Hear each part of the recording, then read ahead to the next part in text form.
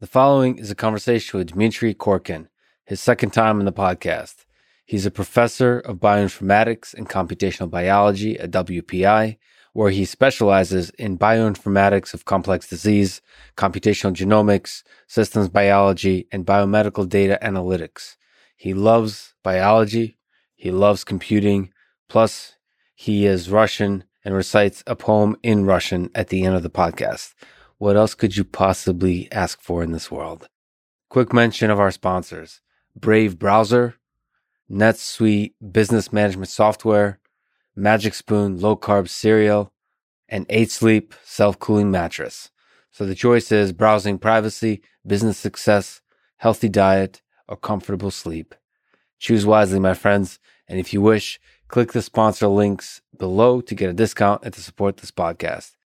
As a side note, let me say that to me, the scientists that did the best, apolitical, impactful, brilliant work of 2020 are the biologists who study viruses without an agenda, without much sleep, to be honest, just a pure passion for scientific discovery and exploration of the mysteries within viruses. Viruses are both terrifying and beautiful. Terrifying because they can threaten the fabric of human civilization, both biological and psychological. Beautiful because they give us insights into the nature of life on Earth and perhaps even extraterrestrial life of the not so intelligent variety that might meet us one day as we explore the habitable planets and moons in our universe. If you enjoy this thing, subscribe on YouTube, review it on Apple Podcasts, follow on Spotify, support on Patreon, or connect with me on Twitter at Lex Friedman. As usual, I'll do a few minutes of ads now and no ads in the middle. I try to make these interesting, but I give you timestamps, so go ahead and skip if you must. But please still check out the sponsors by clicking the links in the description.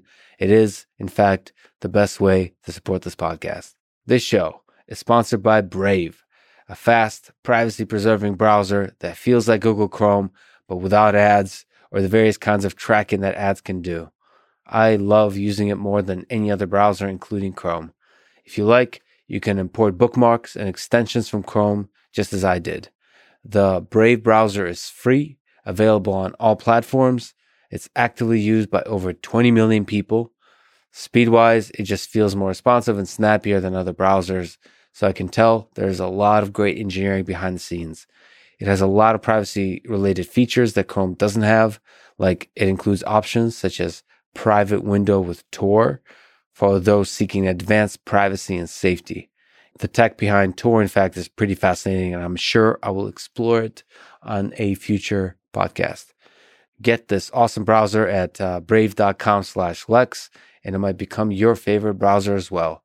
That's brave.com/Lex. This show is also sponsored by NetSuite. This one's for the business owners. Running a business is hard. If you own a business, don't let QuickBooks and spreadsheets make it even harder than it needs to. You should consider upgrading to NetSuite. It allows you to manage financials, human resources, inventory, e-commerce, and many more business-related details all in one place. I dislike the bureaucracy that companies sometimes build up around this. NetSuite can probably help, but I'm sure bureaucracies can still flourish if you're not careful. To me, at least, efficiency and excellence are essential, NetSuite or not. Anyway, whether you're doing $1 million or hundreds of millions in revenue, save time and money with NetSuite. 24,000 companies use it. Let NetSuite show you how they'll benefit your business with a free product tour at netsuite.com/Lex. My reading engine is not functioning properly today. It requires more coffee. If you own a business, try them out. Schedule your free product tour right now in all caps at netsuite.com/Lex. Right now, because they want to create an artificial sense of urgency. netsuite.com/Lex. Go there. This episode is also sponsored by Magic Spoon Low Carb Keto Friendly Cereal. This is one of the more fun and colorful sponsors this podcast has. I've been on a mix of keto carnivore diet for a long time now. That means very few carbs. I do unfortunately binge eat cherries or apples sometimes and regret it later, but love it in the moment. Just like I used to regret eating cereal, because most have crazy amounts of sugar, which is terrible for you. But Magic Spoon is a totally new thing. 0 sugar, 11 grams of protein, and only 3 net grams of carbs. I personally like to celebrate little accomplishments in productivity with a snack of Magic Spoon. It feels like a cheap meal, but it is not. It tastes delicious. It has many flavors, including cocoa, fruity, frosted, and blueberry. I think they've been adding some new ones.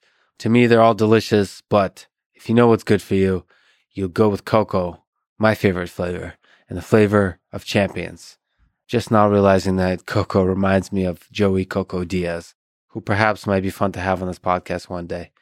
Click the magicspoon.com/Lex link in the description and use code LEX at checkout for free shipping. Finally, this episode is also sponsored by 8 Sleep and its Pod Pro mattress, a product I enjoy every single day, sometimes in the afternoon as well. It controls temperature with an app, is packed with sensors, and can cool down to as low as 55 degrees on each side of the bed separately. It's been a game changer for me. I just enjoy sleep and power naps way more. I feel like I fall asleep faster and get more restful sleep. Combinations of cool bed and warm blanket is amazing.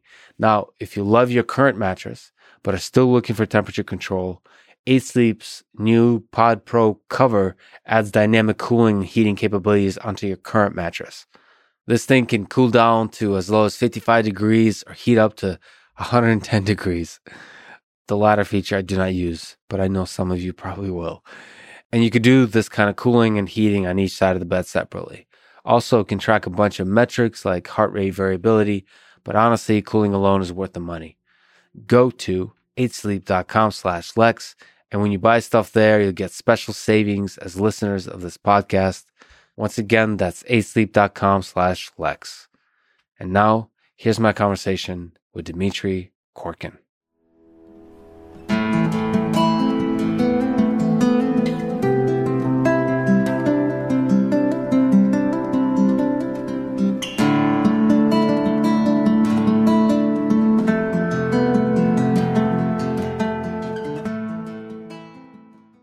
It's often said that proteins and the amino acid residues that make them up are the building blocks of life. Do you think of proteins in this way as the basic building blocks of life? Yes and no. So the proteins indeed is the basic unit, biological unit that carries out important functioning of the cell. However, through studying the proteins and comparing the proteins across different species, across different kingdoms, you realize that proteins are actually much more complicated. So they have so-called modular complexity. And so what I mean by that is an average protein consists of several structural units. So we call them protein domains. And so you can imagine a protein as a string of beads, where each bead is a protein domain. And, in the past 20 years, scientists have been studying the nature of the protein domains, because we realize that it's the unit. Because if you look at the functions, right, so many proteins have more than one function. And those protein functions are often carried out by those protein domains. So we also see that in the evolution, those proteins domains get shuffled. So they act actually as a unit.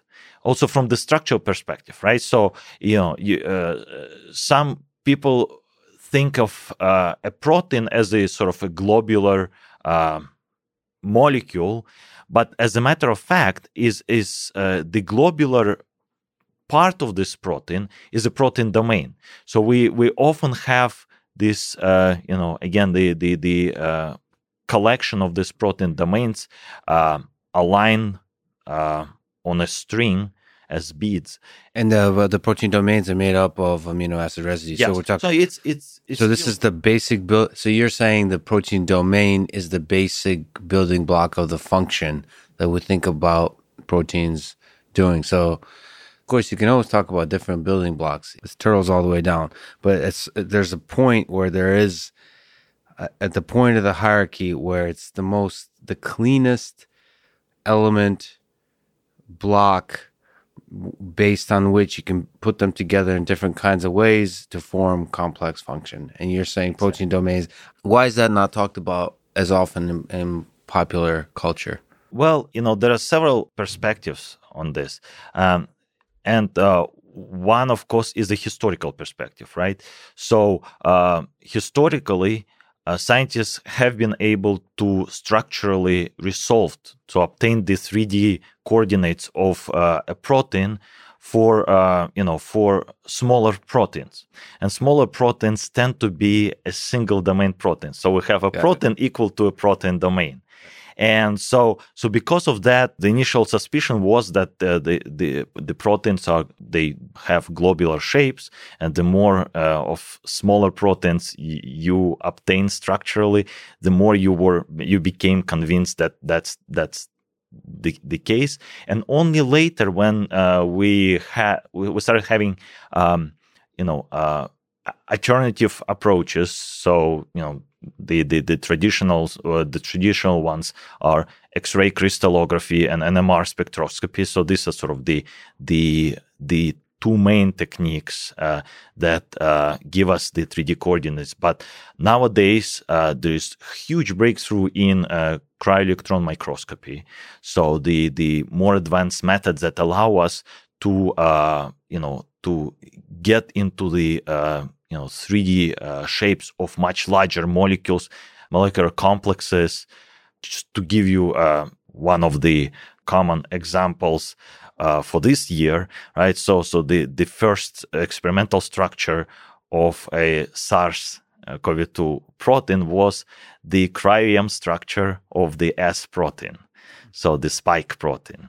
And so it was solved very quickly, and the reason for that is the advancement of this technology is pretty spectacular. How many domains does is it more than one domain? Oh yes. I mean, so it's a very complex structure, and it's complex. We on top of the complexity of a single protein, right? So this structure is a complex, is a trimer. So it needs to form a trimer in order to function properly. What's a complex? So a complex is agglomeration of multiple proteins. Okay. And so we can have the same protein copied in multiple, made up in multiple copies and forming something that we call a homooligomer. Homo means the same, right? So in this case, the spike protein is an example of a homotrimer. Sorry. So it needs 3 copies of itself. 3 copies in order to exactly. We have these 3 chains, the 3 molecular chains coupled together and performing the function. That's what when you look at this protein from the top, you see a perfect triangle. Yeah. So, but other complexes are made up of, different proteins. Some of them are completely different. Some of them are similar. The hemoglobin molecule, right? So it's a protein complex. It's made of 4 basic subunits. 2 of them are identical to each other, and 2 other are identical to each other, but they are also similar to each other, which sort of gives us some ideas about the evolution of this, molecule. And perhaps one of the hypotheses is that in the past it was just a homo tetramer, right? So 4 identical copies, and then it became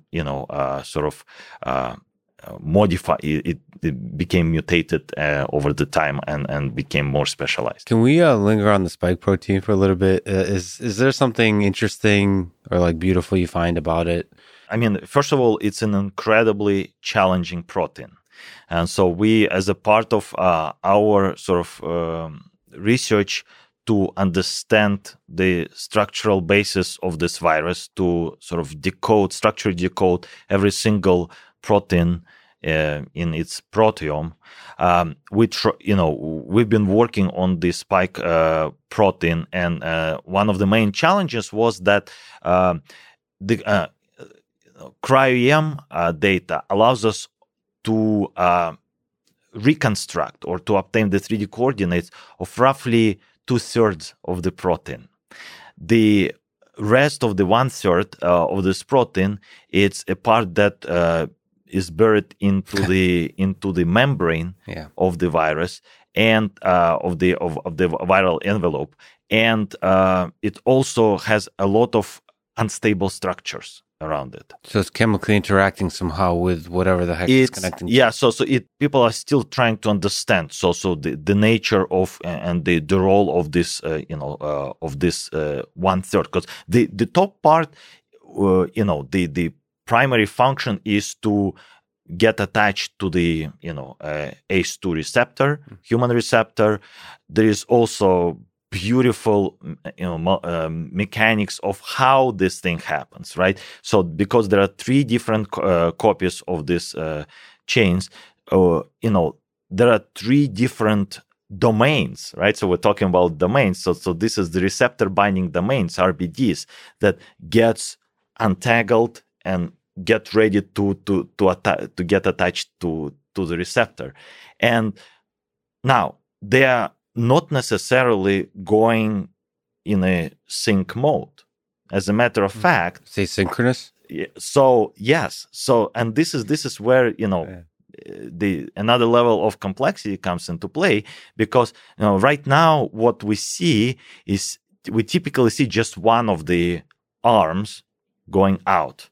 And getting ready to be attached to the ACE2 receptors. However, there was a recent mutation that people studied in that spike protein, and very recently a group from UMass Medical School, we happen to collaborate with groups. So this is a group of Jeremy Lubin and a number of other faculty.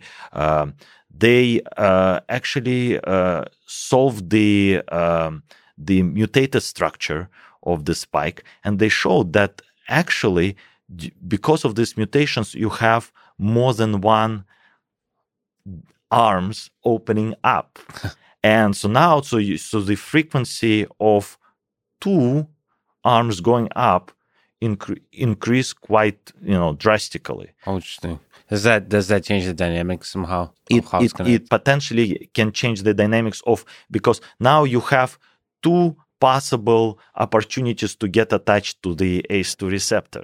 It's a very complex molecular process, mechanistic process. But the first step of this process is the attachment of this spike protein, of the spike trimer, to the human ACE2 receptor. So this is a molecule that sits on the surface of the human cell. Yes. And that's essentially what initiates triggers the whole process of encapsulation. If this was dating, this would be the first date. So this is the in a way, yes. So is it possible to have the spike protein just like floating about on its own, or does it need that interactability with the membrane? Yeah, so it needs to be attached, at least as far as I know. But when you get this thing attached on the surface, right, there is also a lot of dynamics on how it sits on the surface, right? So, for example, there was a recent work in where people use the cryo-electron microscopy to get the first glimpse of the overall structure. It's a very low res, but you still get some interesting details about the surface, about what is happening inside, because we have literally no clue until recent work about how the capsid is organized. What's the capsid? So capsid is essentially the inner core of the viral particle, where there is the RNA of the virus, and it's protected by another protein, N protein, that essentially acts as a shield.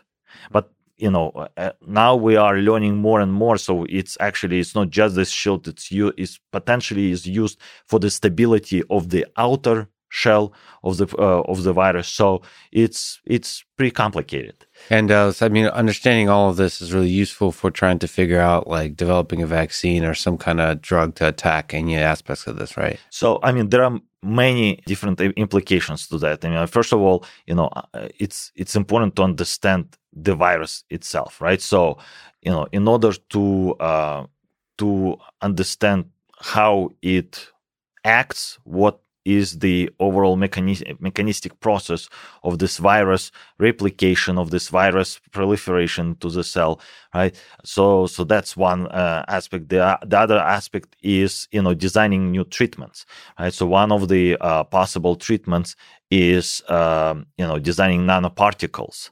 And so nanoparticles that will resemble the viral shape, that would have the spike integrated and essentially would act as a competitor to the real virus by blocking the ACE2 receptors and thus preventing the real virus entering the cell. Mm-hmm. Now, there are also, there is a very interesting direction in looking at the membrane, at the envelope portion of the protein and attacking its M protein. So there are, to give you a, sort of a brief overview, there are 4 structural proteins. These are the proteins that made up a structure of the virus. So spike, S protein, that acts as a trimer, so it needs 3 copies. E, envelope protein, that acts as a pentamer, so it needs 5 copies to act properly. M is a membrane protein. It forms dimers, and actually it forms beautiful lattice. And this is something that we've been studying, and we are seeing it in simulations. It actually forms a very nice grid or threads of different dimers attached next to each other. There's a bunch of copies of each other, and they naturally, when you have a bunch of copies of each other, they form an interesting lattice. Exactly, and if you think about it, right? So this complex. The viral shape needs to be organized somehow, self-organized somehow, right? So it if it was a completely random process, you probably wouldn't have the envelope shell of the ellipsoid shape. You would have something, pre-random, right, shape. So there is some, regularity in how this, how these M dimers get to attach to each other in a very specific directed way. Is that understood at all? It's not understood. We are now, we've been working in the past 6 months since, we met. Actually, this is where we started working on trying to understand the overall structure of the envelope and the key components that made up this, structure. Wait, does the envelope also have the lattice structure or no? So the envelope is essentially the outer shell of the viral particle. The N, the nucleocapsid protein, is something that is inside. Got it. But get that, the N is likely to interact with M. Does it go M and E? Like, where's the E and the So E, those different proteins, they occur in different copies on the viral particle. So E, this pentamer complex, we only have 2 or 3 maybe per each particle. Mm-hmm. Okay, we have 1,000 or so of M dimers that essentially makes up the entire, outer shell. So most of the outer shell is the M dimer and the lipids. M protein. When you say particle, that's the viron, the virus, the individual it's a virus. single element of the virus. It's exactly. a single virus. Single virus, yeah. Right? And we have about roughly 50 to 90 spike trimers. Right, so when you show a per virus particle. Sorry, what did you say? 50 to 90. 50 to 90. Cool. Right. So this is how this thing is organized, and so now typically, right. So you see these the antibodies that target spike protein, certain parts of the spike protein, but there could be some also some treatments, right? So these are small molecules that bind strategic parts of these proteins, disrupting its functioning. So one of the promising directions, it's one of the newest directions, is actually targeting the M dimer of the protein, targeting the proteins that make up this outer shell. Because if you're able to destroy the outer shell, you're essentially destroying the viral particle itself. So preventing it from functioning at all. So that's, you think, is from a sort of cybersecurity perspective, virus security perspective, that's the best attack vector? That's a promising attack vector? I would say yes. So I mean, there's still tons of research needs to be done. But yes, I think, so there's more attack surface, I guess. More attack surface, but from our analysis, from other evolutionary analysis, this protein is evolutionarily more stable compared to the spike protein. And stable means a more static target. Well, yeah. So it doesn't change. It doesn't evolve from the evolutionary perspective so drastically as, for example, the spike protein. There's a bunch of stuff in the news about mutations of the virus in the United Kingdom. Yeah. I also saw in South Africa something, maybe that was yesterday. You just kind of mentioned about stability and so on. Which aspects of this are mutatable and which aspects, if mutated, become more dangerous? And maybe even zooming out, what are your thoughts and knowledge and ideas about the way it's mutated, all the news that we've been hearing? Are you worried about it from a biological perspective? Are you worried about it from a human perspective? So, I mean, mutations are sort of a general way for these viruses to evolve, right? So it's, it's essentially, this is the way they evolved. This is the way they were able to jump from, one species to another. We also see, some recent jumps. There were some incidents of this virus jumping from human to dogs.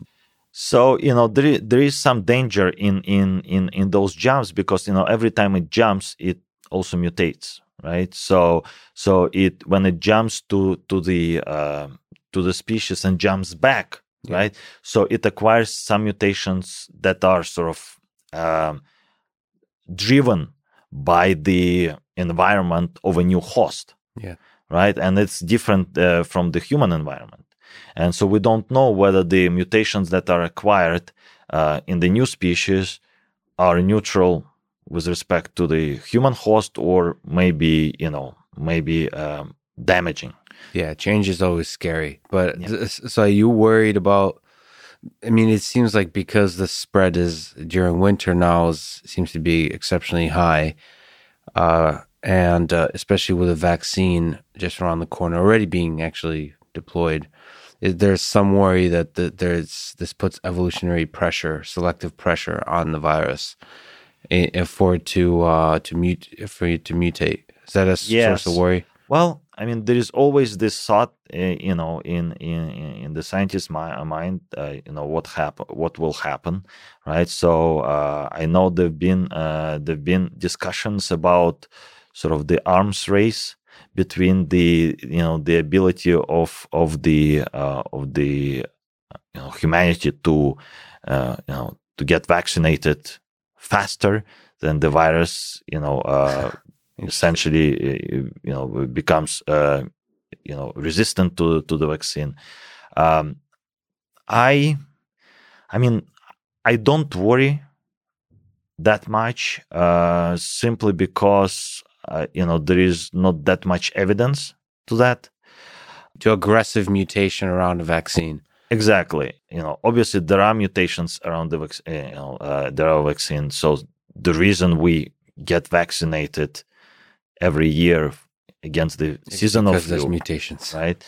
But I think it's important to study it, no doubts, right? So I think one of the to me, and again, I might be biased because we've been trying to do that as well. But one of the critical directions in understanding the virus is to understand its evolution in order to sort of understand the key mechanisms that lead the virus to jump. The Nordic viruses to jump from species to another, that the mechanisms that lead the virus to become resistant to vaccines, also to treatments, right? And hopefully that knowledge will enable us to sort of forecast the future evolutionary traces of this virus. I mean, what, from a biological perspective, this might be a dumb question, but is there parts of the virus that if souped up, like through mutation, could make it more effective at doing its job? We're talking about this specific coronavirus, because we were talking about the different, like the membrane, the M protein, the E protein, the N, and the S, the spike. Is there some? And there are 20 or so more in addition to that. But is that a dumb way to look at it? Like, which of these, if mutated, could have the greatest impact, potentially damaging impact on the effectiveness of the virus? So it's actually it's a very good question because and the short answer is we don't know yet, but of course there is capacity of this virus to become more efficient. The reason for that is so if you look at the virus, I mean it's a machine, right? So it's a machine that does a lot of different functions, and many of these functions are sort of nearly perfect, but they are not perfect. And those mutations can make those functions more perfect. For example, the attachment to ACE2 receptor, right, of the spike, right? So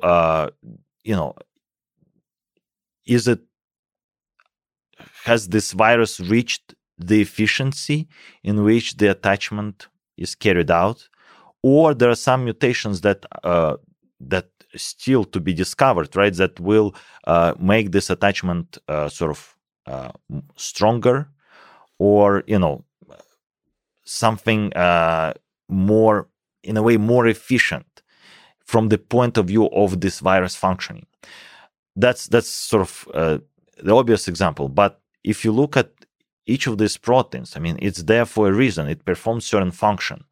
And it could be that certain mutations will, enhance this function. It could be that some mutations will make this function much less efficient, right? So that's also the case.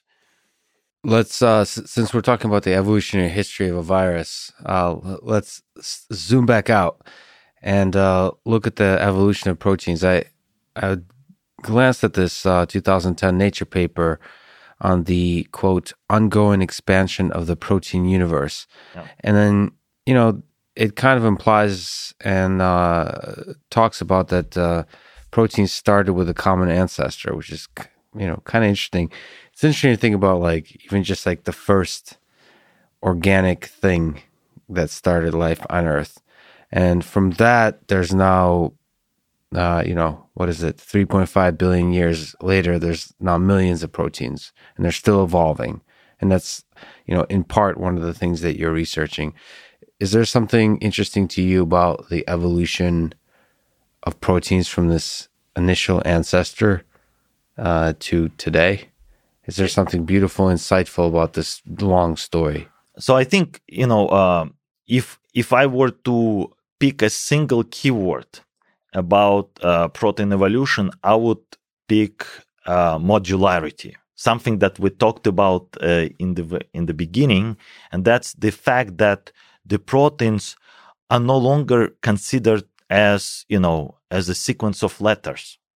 There are hierarchical complexities in the way these proteins are organized, and these complexities are actually going beyond the protein sequence. It's actually going all the way back to the gene, to the nucleotide sequence. And so, again, these protein domains, they are not only functional building blocks, they are also evolutionary building blocks. And so what we see in the later stages of evolution, I mean, once these stable structurally and functionally building blocks were discovered, they stay, those domains stay as such. So that's why if you start comparing different proteins, you will see that many of them will have similar fragments.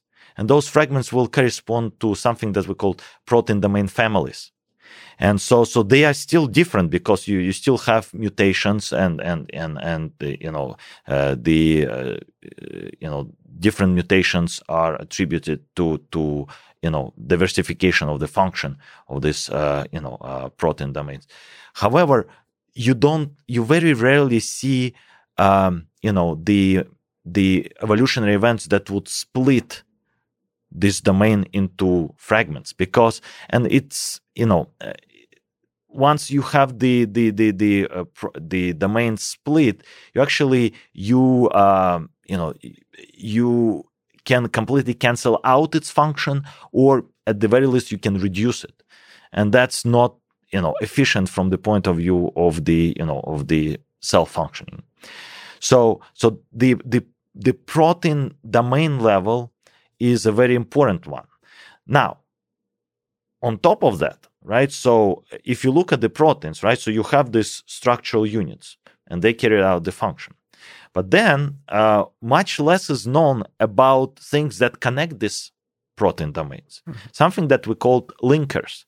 And those linkers are completely flexible, parts of the protein that nevertheless carry out a lot of function. It's like little tails, little heads. So we do have tails, so they call termini, C and N termini. So these are things right on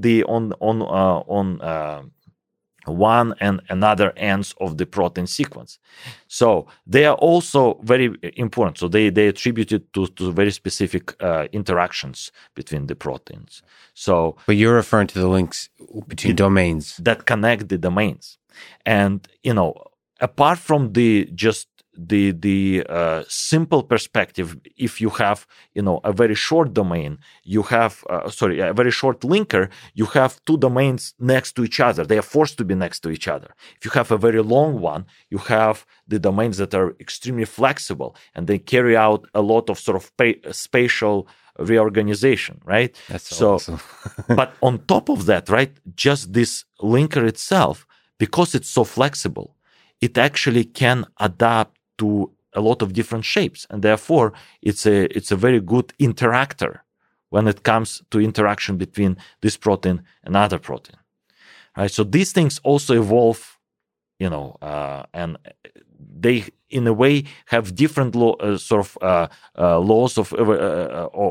the driving laws that underlie the evolution, because they no longer need to preserve certain structure, right? Unlike protein domains. And so now, on top of that, you have something that is even less studied, and this is something that attributed to the concept of alternative splicing. So alternative splicing, it's a very cool concept. It's something that we've been fascinated about for over a decade in my lab, and trying to do research with that. But so typically, a simplistic perspective is that one gene is equal one protein product, right? So you have a gene, you transcribe it and translate it, and it becomes a protein. In reality, when we talk about eukaryotes, especially more recent eukaryotes that are very complex, the gene is no longer equal to one protein. It actually can produce multiple functionally active protein products, and each of them is called an alternatively spliced product. The reason it happens is that if you look at the gene, it has also blocks And the blocks, some of which, and it's essentially, it goes like this. So we have a block that will later be translated. We call it exon.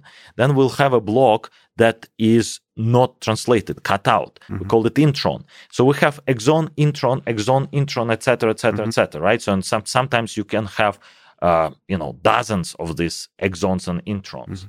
So what happens is during the process when the gene is converted to RNA, we have things that are cut out, the introns that cut out, and exons that now get assembled together.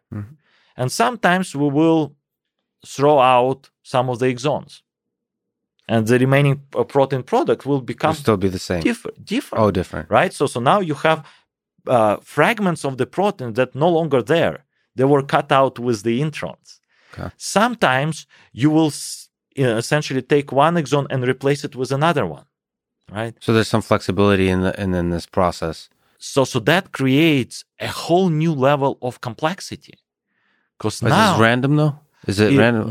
It's not random. And this is where I think now the appearance of this modern single cell and before that tissue level sequencing, next generation sequencing techniques such as RNA-seq allows us to see that these are the events that often happen in response.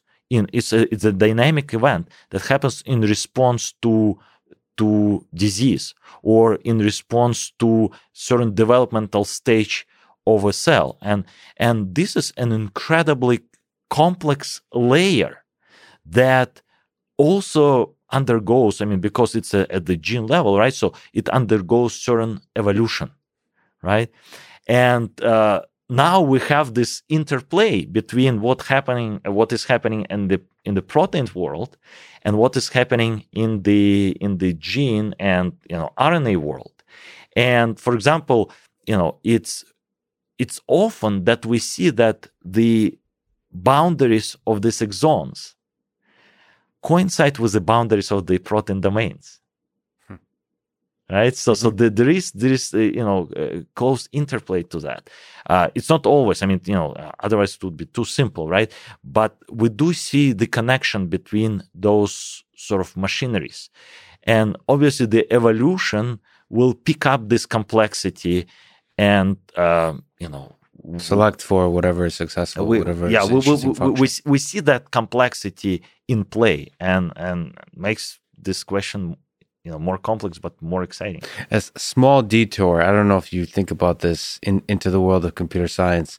There's Douglas Hofstadter, I think, came up with a name of Quine, which are, I don't know if you're familiar with these things, but it's computer programs that have, I guess, exon and intron, and they copy. The whole purpose of the program is to copy itself. So it prints copies of itself, but can also carry information inside of it.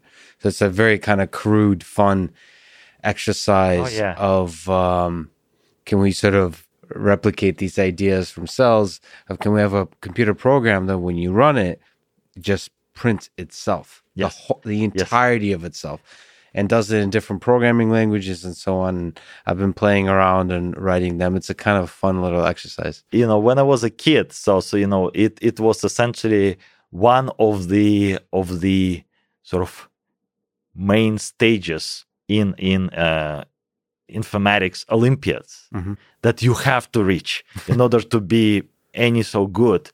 Is you should be able to write a program that replicates itself.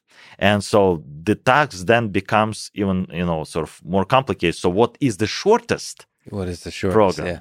And of course, it's a function of a programming language. But I remember, long time ago when we tried to make it shorter and shorter and find the shortcuts. There's actually on Stack Exchange, there's an entire site called Code Golf, I think, where the entirety is just a competition. People just come up with whatever task.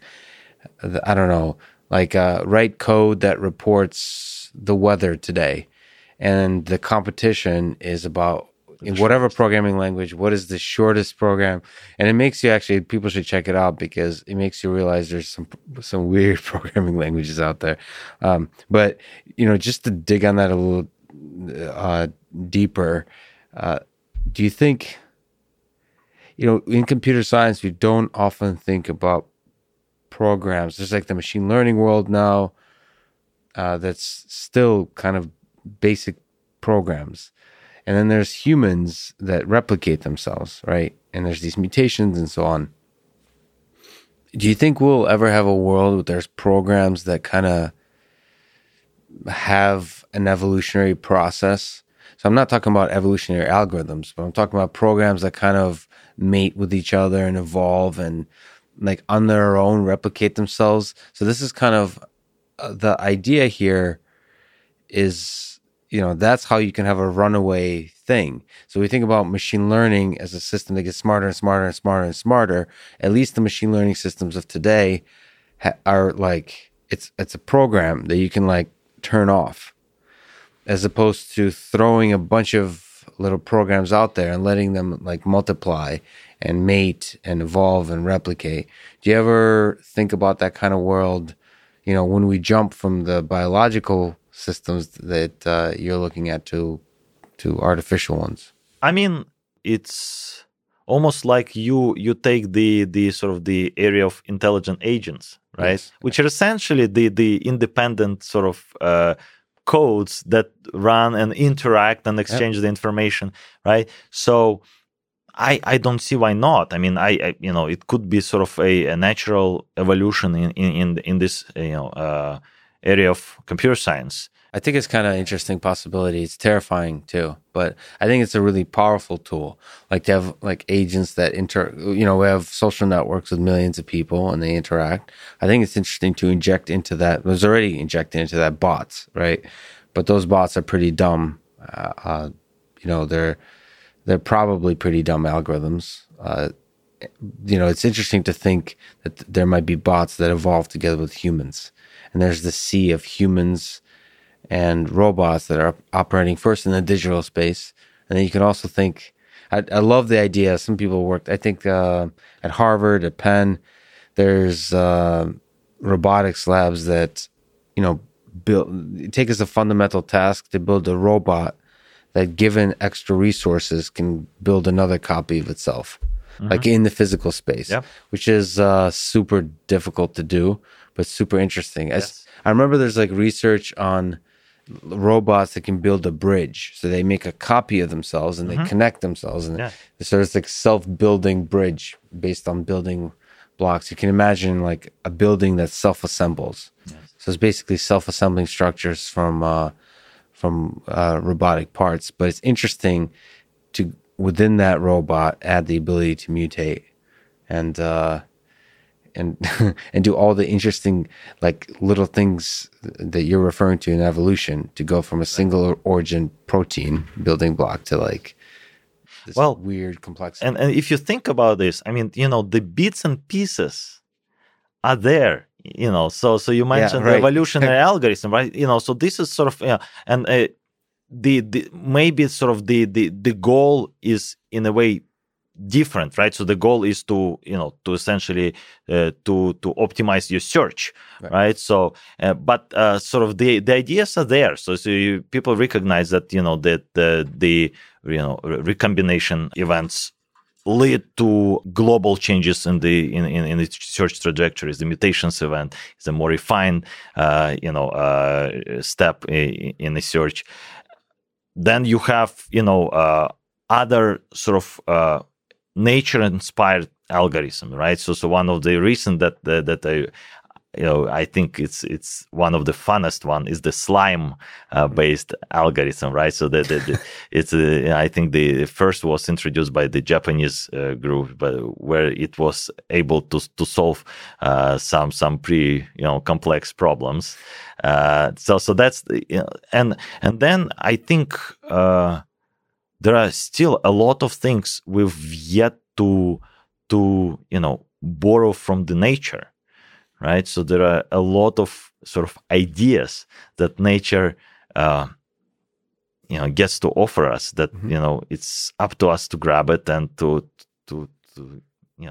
get the best use of it, including neural networks. We have a very crude inspiration from nature on neural networks. Maybe there's other inspirations to be discovered in the brain or other aspects of the various systems, even like the immune system, the way it interplays. I recently started to understand that the immune system has something to do with the way the brain operates. Like there's multiple things going on in there, which all of which are not modeled in artificial neural networks. And maybe if you throw a little bit of that biological spice in there, you'll come up with something cool. I'm not sure if you're familiar with the Drake equation. That estimate, I just did a video on it yesterday because I wanted to give my own estimate of it. It's an equation that combines a bunch of factors to estimate how many alien civilizations are in the galaxy. I've heard about it. Yes. So one of the interesting parameters, it's like how many stars are born every year, how many planets are on average per star. For this, how many habitable planets are there? Mm-hmm. And then the one that starts being really interesting is the probability that life emerges on a habitable planet. So like, I don't know if you certainly think a lot about evolution, but do you think about the thing which evolution doesn't describe, which is like the beginning of evolution, the origin of life? I think I put the probability of life developing in a habitable planet at 1%. This is very scientifically rigorous. Okay. First, at a high level for the Drake equation, what would you put that percent at on Earth?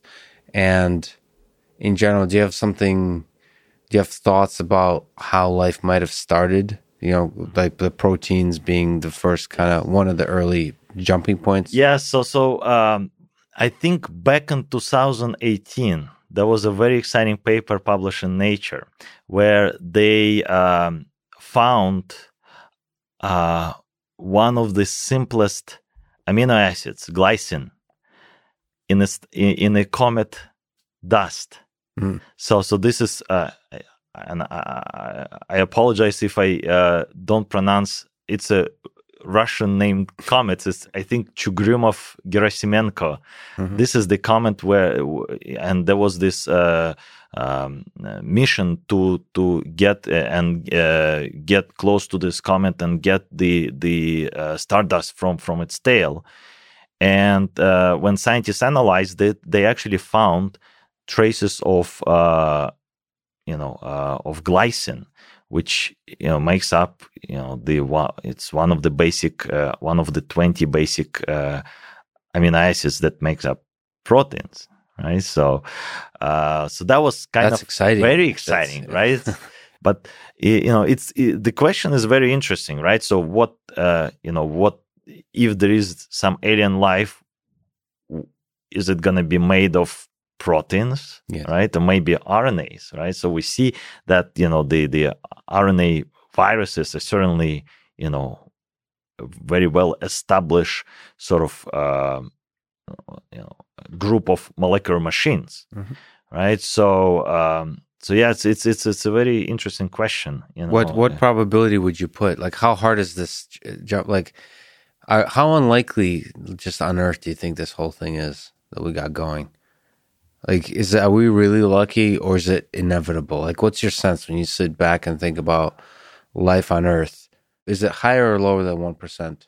Well, because 1% is pretty low, but it still is like, damn, that's a pretty good chance. Yes, it's a pretty good chance. I mean, I would personally, but again, I'm probably not the best person to do such estimations, but I would, intuitively, I would probably put it lower. But still, I mean, given... So we're really lucky here on Earth. Or the conditions are really good. I think that everything was right in a way, right? So it's not, the conditions were not like ideal if you try to look at, what was, several billions years ago when the life emerged. So there is something called the rare Earth hypothesis that in counter to the Drake equation, says that the conditions of Earth, if you actually were to describe Earth, it's quite a special place. So special, it might be unique in our galaxy and potentially, close to unique in the entire universe. Like, it's very difficult to reconstruct those same conditions. And what the rare Earth hypothesis argues is all those different conditions are essential for life. And so that's sort of the counter, like all the things we, thinking that Earth is pretty average. I can't really, I'm trying to remember to go through all of them, but just the fact that it is shielded from a lot of asteroids, obviously the distance to the sun, but also the fact that it's like a perfect balance between the amount of water and land and all those kinds of things. I don't know. There's a bunch of different factors that I don't remember. There's a long list, but it's fascinating to think about if in order for something like proteins and then DNA and RNA to emerge, you need and basic living organisms, you need to be a very close to an Earth-like planet, which would be sad. Or exciting. I don't know which. If you ask me, in a way, I put a parallel between, between our own research and, I mean, from the intuitive perspective, you have those two extremes, and the reality is very rarely falls into the extremes. It's always the optimum is always reached somewhere in between.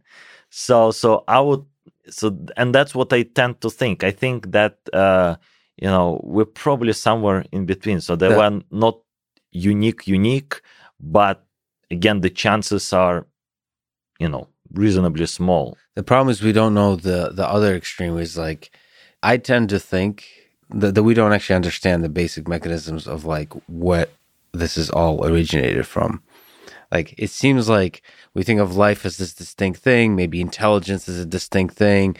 Maybe the physics from which planets and suns are born is a distinct thing. But that could be it's like the Stephen Wolfram thing. It's like from simple rules emerges greater and greater complexity.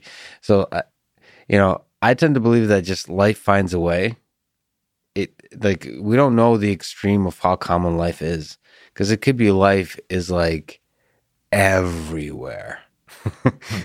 like so everywhere that it's almost like laughable, like that we're such idiots to think it's like ridiculous to even like think. It's like ants thinking that their little colony is the unique thing and everything else doesn't exist. I mean, it's also very possible that that's the extreme, and we're just not able to maybe comprehend the nature of that life. I mean, just to stick on alien life for just a brief moment more, there is some signs of life on Venus in gaseous form. There's hope for life on Mars, probably extinct. We're not talking about intelligent life, although that has been in the news recently. We're talking about basic, like, bacteria. Protobacteria. Yeah.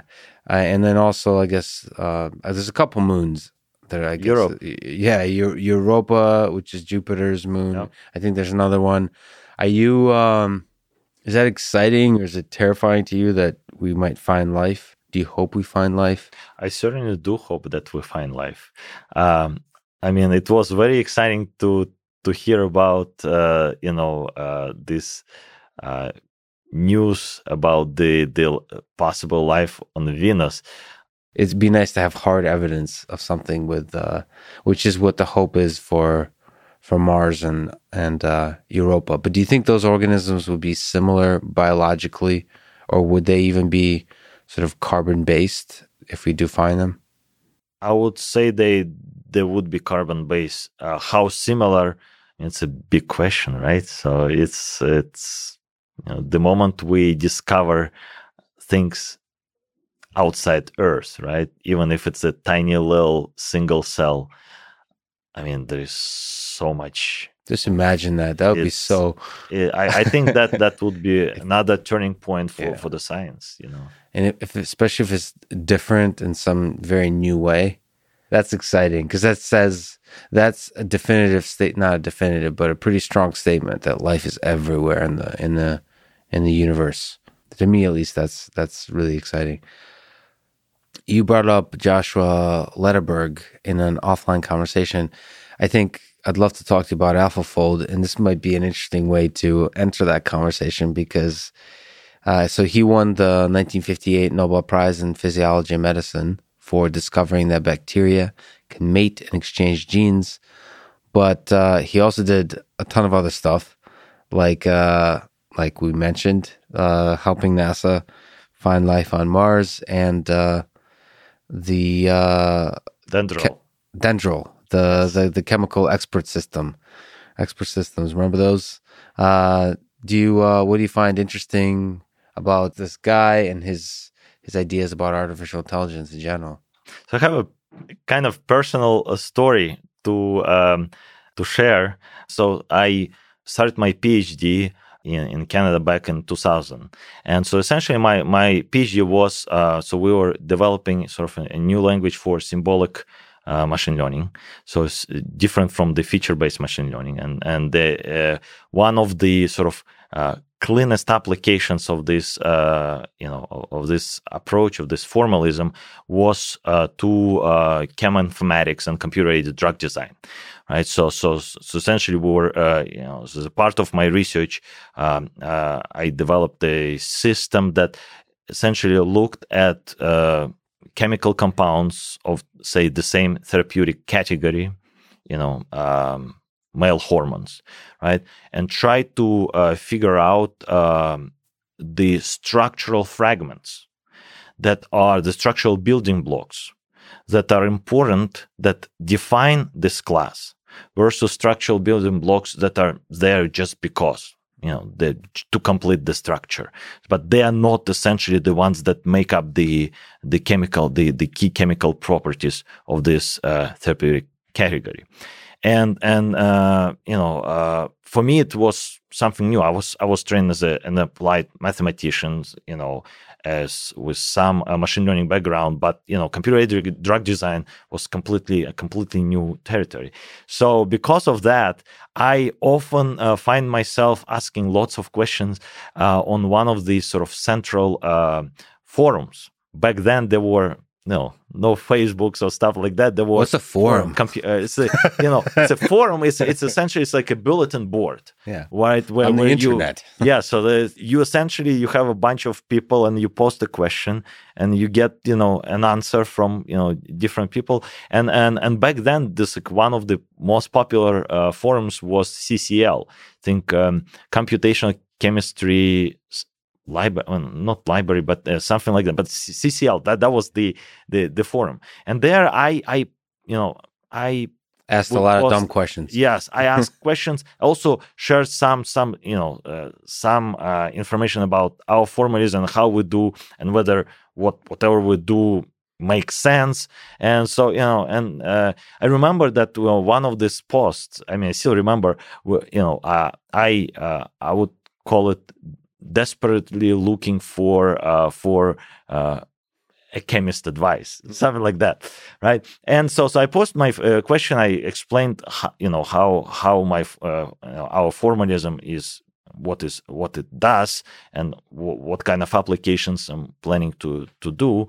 And and it was in the middle of the night, and I went back to bed, and next morning have a phone call from my advisor, who also looked at this forum. It's like, you won't believe who replied to you, and it's like, who? And he said, well, there is a message to you from Joshua Lederberg. And my reaction was like, who is Joshua Lederberg? Your advisor hung up. So, and essentially, Joshua wrote me that we had conceptually similar ideas in the Dendrol project. You may want to look it up. And we should also, sorry, and it's a side comment, say that even though he he won the Nobel Prize at a really young age in 58. But so he was, I think he was 33. Yeah, it's just crazy. Yeah. So anyway, hence in the 90s, responding to young whippersnappers on the CCL forum. Okay. And so back then he was already very senior. I mean, he unfortunately passed away back in 2008. But back in 2001, he was a professor emeritus at Rockefeller University, and that was actually, believe it or not, one of the reasons I decided to join. As a postdoc, the group of Andrei Saleh, who was at Rockefeller University, with the hope that that I could actually have a chance to meet Joshua in person, and I met him very briefly, right? Just because he was walking, there's a little bridge that connects the sort of the research campus with the sort of skyscraper that Rockefeller owns, where postdocs and faculty and graduate students live. And so I met him, and had a very short conversation, But so I started, reading about Dendral, and I was amazed. We're talking about 1960. Yeah. Right? The ideas were so profound. Well, what's the fundamental ideas of it? The reason to make this is even crazier. So Lederberg wanted to make a system that would help him study the extraterrestrial molecules. Right. So the idea was that, the way you study the extraterrestrial molecules is you do the mass spec analysis. Right. And so the mass spec gives you sort of bits, numbers about, essentially gives you the ideas about the possible fragments or, atoms, and maybe little fragments, pieces of this molecule that make up the molecule. Right. So now you need to sort of decompose this information and to figure out what was the whole before it became fragments, bits and pieces, right? So in order to make this, to have this tool, the idea of Lederberg was to connect chemistry, computer science, and to design this so-called expert system that takes into account, that takes as an input the mass spec data, the database of possible molecules, and essentially try to sort of induce the molecule that would correspond to this spectra. Or, essentially what this project ended up being was that it would provide a list of candidates that then a chemist would look at and make final decision. So, but the original idea, I suppose, is to solve the entirety of this problem automatically. Yes. So he, he back then he 60s. approached. Yes, believe that. Yeah. It's amazing. I mean, it still blows my mind. That. And this was essentially the origin of the modern bioinformatics, cheminformatics, back in the 60s. Yeah. So that's so every time you deal with projects like this, with the research like this, you just so the power of the intelligence of these people is just overwhelming. Do you think about expert systems?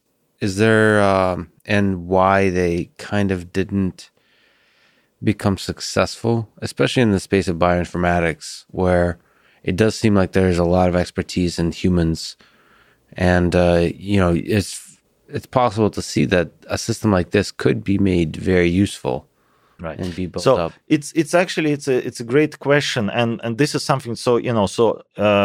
At my university, I teach artificial intelligence, and we start my first two lectures are on the history of AI, and there we try to go through the main stages of AI. And so, the question of why expert systems failed or became obsolete is actually a very interesting one. And there are, if you try to read the historical perspectives, there are actually two lines of thoughts. One is that they were essentially not up to the expectations, and so therefore they were replaced, by other things, right? The other one was that completely opposite one, that they were too good. And as a result, they essentially became sort of a household name, and then essentially they got transformed. I mean, in both cases, sort of the outcome was the same. They evolved into something. Yeah.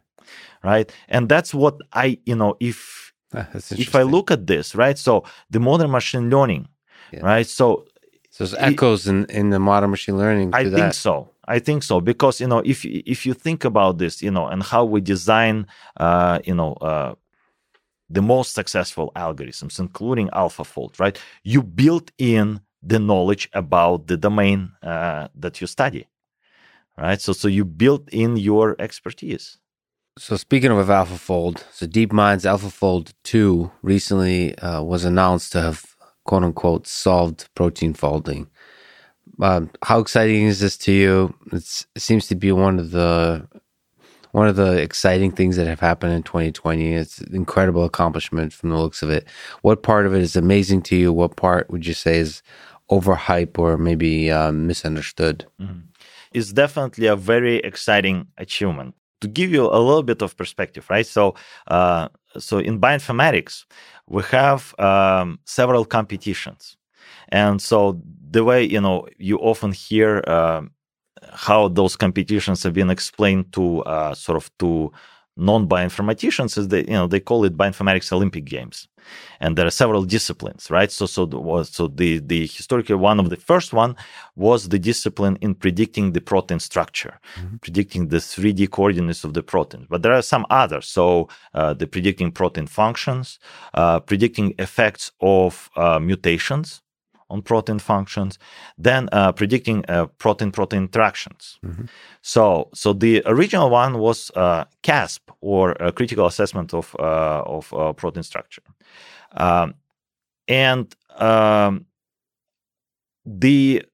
typically what happens during these competitions is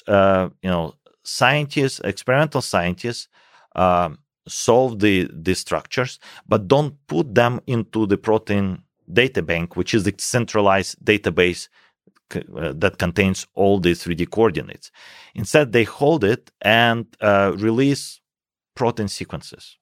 And now the challenge of the community is to predict the 3D structures of these proteins and then use the experimentally solved structures to assess which one is the closest one. Right. And this competition, by the way, just a bunch of different tangents. And maybe you can also say, what is protein folding? And this competition, CASP competition, has become the gold standard. And that's what was used to say that protein folding was solved. Sorry, just to add a little, just a bunch. So if you could, whenever you say stuff, maybe throw in some of the basics for the folks that might be outside of the field. Anyway, sorry. So the reason it's relevant to our understanding of protein folding is because we've yet to learn how the folding mechanistically works, right? So there are different hypotheses. What happens to this fold? For example, there is a hypothesis that the folding happens by, also in the modular fashion, right? So that we have protein domains that get folded independently because their structure is stable, and then the whole protein structure gets formed. But, within those domains, we also have so-called secondary structure, the small alpha helices, beta sheets. So these are, elements that are structurally stable. And so, and the question is, when when do they get formed? Because some of the secondary structure elements, you have to have, a fragment in the beginning and say the fragment in the middle, right? So you cannot potentially start having the full fold from the get-go, right? So it's still, it's still a big enigma. What happens? We know that it's an extremely efficient and stable process, right? So there's this long sequence, and the fold happens really quickly. Exactly. So that's really weird, right? And it happens like the same way almost every time. Exactly. That's right. really weird. That's freaking weird. That's why it's such an amazing thing. But most importantly, right? So it's so when you see the translation process, right? So when you don't have the whole protein translated.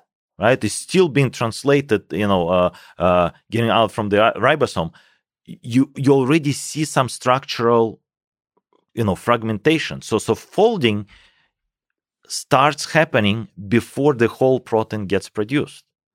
Right, and so this is obviously one of the biggest questions in modern molecular biology. Not like maybe what happens. Like that's bigger than the question of folding. That's the question of like deeper fundamental idea of folding. Yes. Behind folding. Exactly.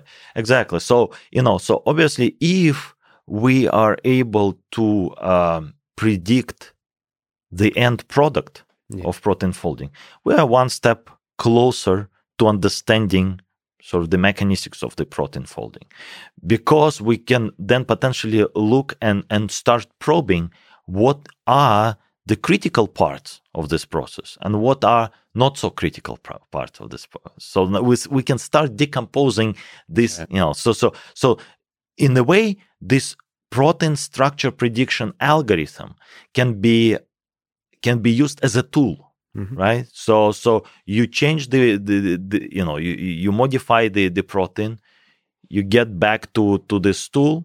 It predicts, okay, it's completely unstable. Yeah, which aspects of the input will have a big impact on the output. Exactly. So what happens is, we typically have some sort of incremental advancement. Each stage of this CASP competition, you have groups with incremental advancement, and historically, the top performing groups were, they were not using machine learning. They were using very advanced biophysics combined with bioinformatics, combined with, the data mining. And that was, that would enable them to obtain protein structures of those proteins that don't have any structurally solved relatives. Because, if we have another protein, say the same protein, but coming from a different species, we could potentially derive some ideas, and that's so-called homology or comparative modeling, where we'll derive some ideas from the previously known structures, and that would help us tremendously in reconstructing the 3D structure overall. But what happens when we don't have these relatives? This is when it becomes really, really hard, right? So that's so-called de novo, de novo protein structure prediction. And in this case, those methods were traditionally very good. But what happened in the last year, the original AlphaFold came into, and over a sudden, it's much better than everyone else. This is 2018. Yeah. Oh, and the competition is only every 2 years. I think. And then, so it was sort of kind of a shockwave to the bioinformatics community that we have like a state of the art machine learning system that does structure prediction, and essentially what it does, if you look at this, it actually predicts the context. So the process of reconstructing the 3D structure starts by predicting the context between the different parts of the protein, and the context is essentially the parts of the proteins that are in a close proximity to each other. Right. So it actually, the machine learning part seems to be estimating, you can correct me if I'm wrong here, but it seems to be estimating the distance matrix, which is like the distance between the different parts. Yeah, so we call it the contact map. Map. Right. So once you have the contact map, the reconstruction is becoming more straightforward. Yeah. Right. But so the contact map is the key. And so that what happened. And now we started seeing in this current stage, right? Well, in the most recent one, we started seeing the emergence of these ideas in others people works, right? But yet here's AlphaFold 2 that again outperforms everyone else. So by introducing yet another wave of the machine learning ideas. Yeah, there does seem to be also an incorporation. First of all, the paper is not out yet, but there's a bunch of ideas already out. There does seem to be an incorporation of this other thing. I don't know if it's something that you could speak to, which is like the incorporation of like other structures, like evolutionary similar. Yes, structures that are used to kind of give you hints. Yes, so the evolutionary similarity is something that we can detect at different levels, right? So we know, for example, that the structure of proteins is more conserved than the sequence. The sequence could be very different, but the structural shape is actually still very conserved. So that's sort of the intrinsic property that, in a way related to protein folds, to the evolution of the protein, of proteins and protein domains, etc. But we know that. I mean, there've been multiple studies. And, ideally, if you have structures, you should use that information. However, sometimes we don't have this information. Instead, we have a bunch of sequences. Sequences we have a lot, right? So we have, hundreds, thousands of, different organisms sequenced, right? And by taking the same protein, but in different organisms and aligning it, so making the corresponding positions aligned, we can actually say a lot about sort of what is conserved in this protein, and therefore, structurally more stable, what is diverse in these proteins. So on top of that, we could provide sort of the information about the sort of the secondary structure of this protein, et cetera, et cetera. So this information is extremely useful. And it's already there. So while it's tempting to do a complete ab initio, so you just have a protein sequence and nothing else, the reality is such that we are overwhelmed with this data. So why not use it? And so I'm looking forward to reading this paper. It does seem to like they've in the previous version of AlphaFold they didn't. For the evolutionary similarity thing, they didn't use machine learning for that. Or they used it as like the input to the entirety of the neural net, like the features derived from the similarity. It seems like there's some kind of quote unquote iterative thing where it seems to be part of the learning process is the incorporation of this evolutionary similarity. Yeah, I don't think there is a bioRxiv paper, right? There's nothing. No, there's nothing. Yeah, there's a blog post that's written by a marketing team, essentially. Yeah. Which, it has some scientific similarity probably to the actual methodology used, but it could be, it's like interpreting scripture. It could be just poetic interpretations of the actual work as opposed to direct connection to the work. Yeah. So now, speaking about protein folding, right? So in order to answer the question whether or not we have solved this, right? Yeah. So we need to go back to the beginning of our conversation, with the realization that an average protein is that typically what the cusp has been focusing on is this competition has been focusing on the single, maybe 2-domain proteins that are still very compact, and even those ones are extremely challenging to solve, right? But now we talk about an average protein that has 2-3 protein domains. If you look at the proteins that are in charge of the of the process with the neural system, right? Perhaps one of the most recently evolved sort of systems in an organism, right? All of them, well, the majority of them are highly multi-domain proteins. So they are, some of them have 5, 6, 7, and more domains, right? And, we are very far away from understanding how these proteins are folded. So the complexity of the protein matters here. The complexity of the protein modules or the protein domains. So you're saying solved. So the definition of solved here is particularly the CAST competition, achieving experimental level performance on these particular sets of proteins that have been used in these competitions. Well, I mean, I do think that especially with regards to the AlphaFold, it is able to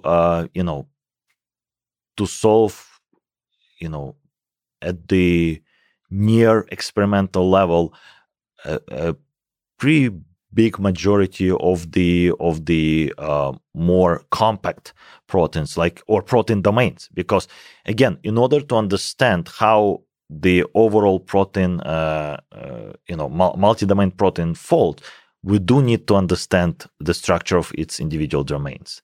I mean, unlike if you look at AlphaZero or even Mu0,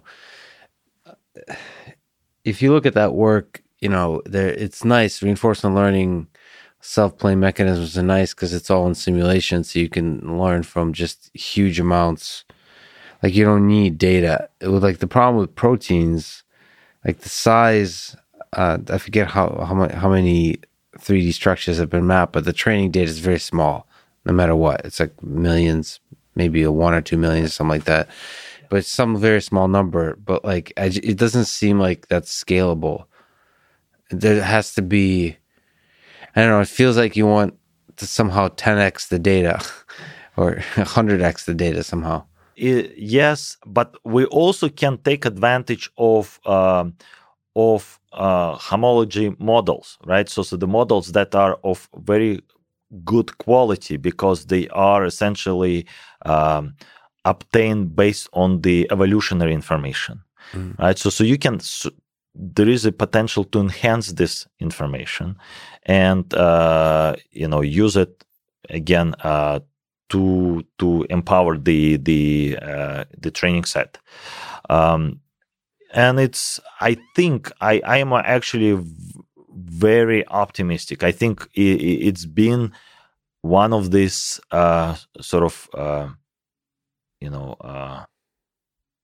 churning events where you have a system that is, a machine learning system that is truly better than the more conventional biophysics-based methods. That's a huge leap.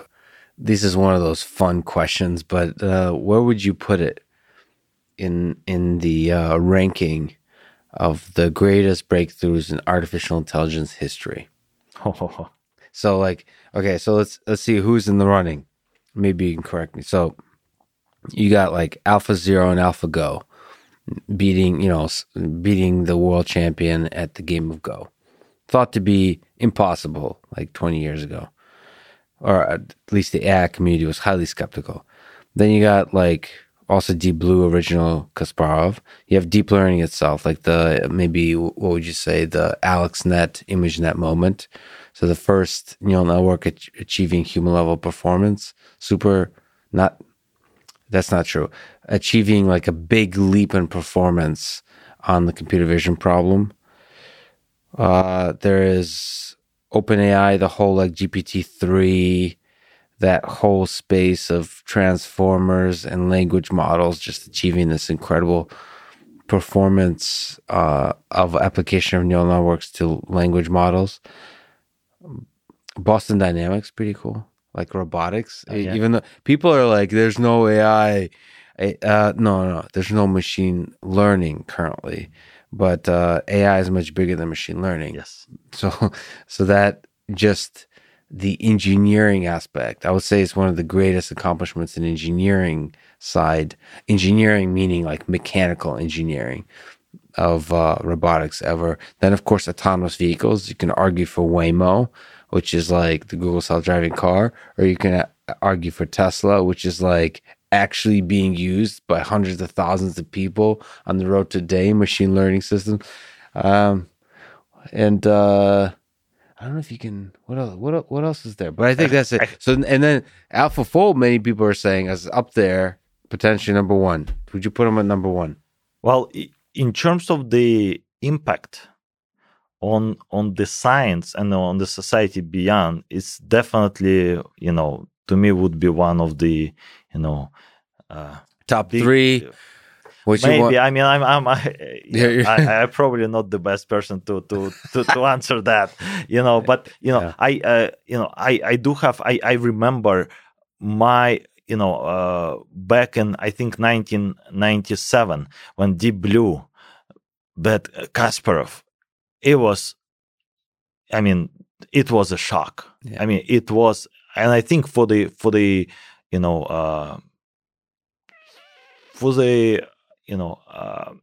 pretty substantial part of the world, that especially people who have some experience with chess, right, and realizing how incredibly human this game, how much of a brain power you need, to reach those levels of grandmasters, right, level. Yeah, and it's probably one of the first time, and how good Kasparov was. And again, so Kasparov is arguably one of the best ever, right? Yeah.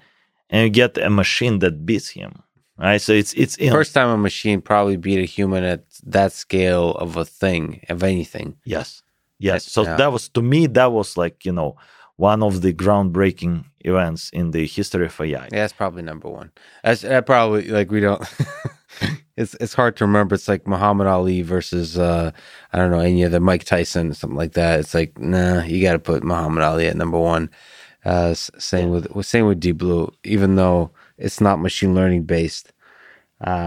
Still, it uses advanced search, and search is the integral part of AI, right? So people don't think of it that way now at this moment. In vogue currently, search is not seen as a fundamental aspect of intelligence, but it very likely is. In fact, that's what neural networks are. Is they're just performing search on the space of parameters, and it's all search. all of intelligence is some form of search, and you just have to become clever and clever at that search problem. And I also have another one that you didn't mention. That's one of my favorite ones. Is so you probably heard of this. It's I think it's called Deep Rembrandt. It's the project where they trained. I think there was a collaboration between the experts in Rembrandt painting in Netherlands and an artificial intelligence group, where they train an algorithm to replicate the style of the Rembrandt, and they actually printed a portrait that never existed before in the style of Rembrandt. They I think they printed it on a sort of on the canvas that, using pretty much same types of paints and stuff. To me, it was mind blowing. Yeah, it's in the space of art. That's interesting. There hasn't been maybe that's it, but I think there hasn't been an ImageNet moment yet in the space of art. You haven't been able to achieve superhuman level performance in the space of art. Even though there was, there's this big famous thing where there was a piece of art was purchased, I guess, for a lot of money. Yes. Yeah. But it's still, people are like, in the space of music, at least, that's, it's clear that human created pieces are much more popular. So there hasn't been a moment where it's like, oh, we're now, I would say in the space of music, what makes a lot of money, we're talking about serious money. It's music and movies or like shows and so on and entertainment. There hasn't been a moment where AI was able to create a piece of music or a piece of cinema or like Netflix show that is, that's sufficiently popular to make a ton of money. Yeah. And that moment would be very, very powerful because that's an AI system being used to make a lot of money. And like of course, AI tools, like even Premiere, audio editing, all the editing, everything I do to edit this podcast, there's a lot of AI involved. There's this program, I want to talk to those folks just because I want to nerd out. It's called iZotope. I don't know if you're familiar with it. They have a bunch of tools of audio processing and they have, I think they're Boston based. Just, it's so exciting to me to use it like on the audio here because it's all machine learning. It's not, because most audio production stuff is like any kind of processing you do is very basic signal processing and you're tuning knobs and so on. They have all of that, of course, but they also have all of this machine learning stuff, like where you actually give it training data. You select parts of the audio you train on, you train on it, and it figures stuff out. It's great. It's able to detect like the ability of it to be able to separate voice and music, for example, or voice and anything is incredible. Like it's clearly exceptionally good at applying these different neural networks models to separate the different kinds of signals from the audio. Okay, so that's really exciting. Photoshop, Adobe people also use it, but to generate a piece of music that will sell millions, a piece of art, No, I agree, and it's that's as I mentioned, I offer my AI class, and an integral part of this is a project, right? So it's my ultimate favorite part because it typically we have these project presentations. The last 2 weeks of the class, it's right before the Christmas break, and it's sort of, it adds this cool excitement. And every time, I'm amazed, with some projects that people come up with, and so and quite a few of them are actually some have some link to arts. I think last year we had a group who designed an AI producing hokkus, Japanese poems. Oh wow! And some of them, it got trained on the English based haikus, right? And some of them, they get to present like the top selection.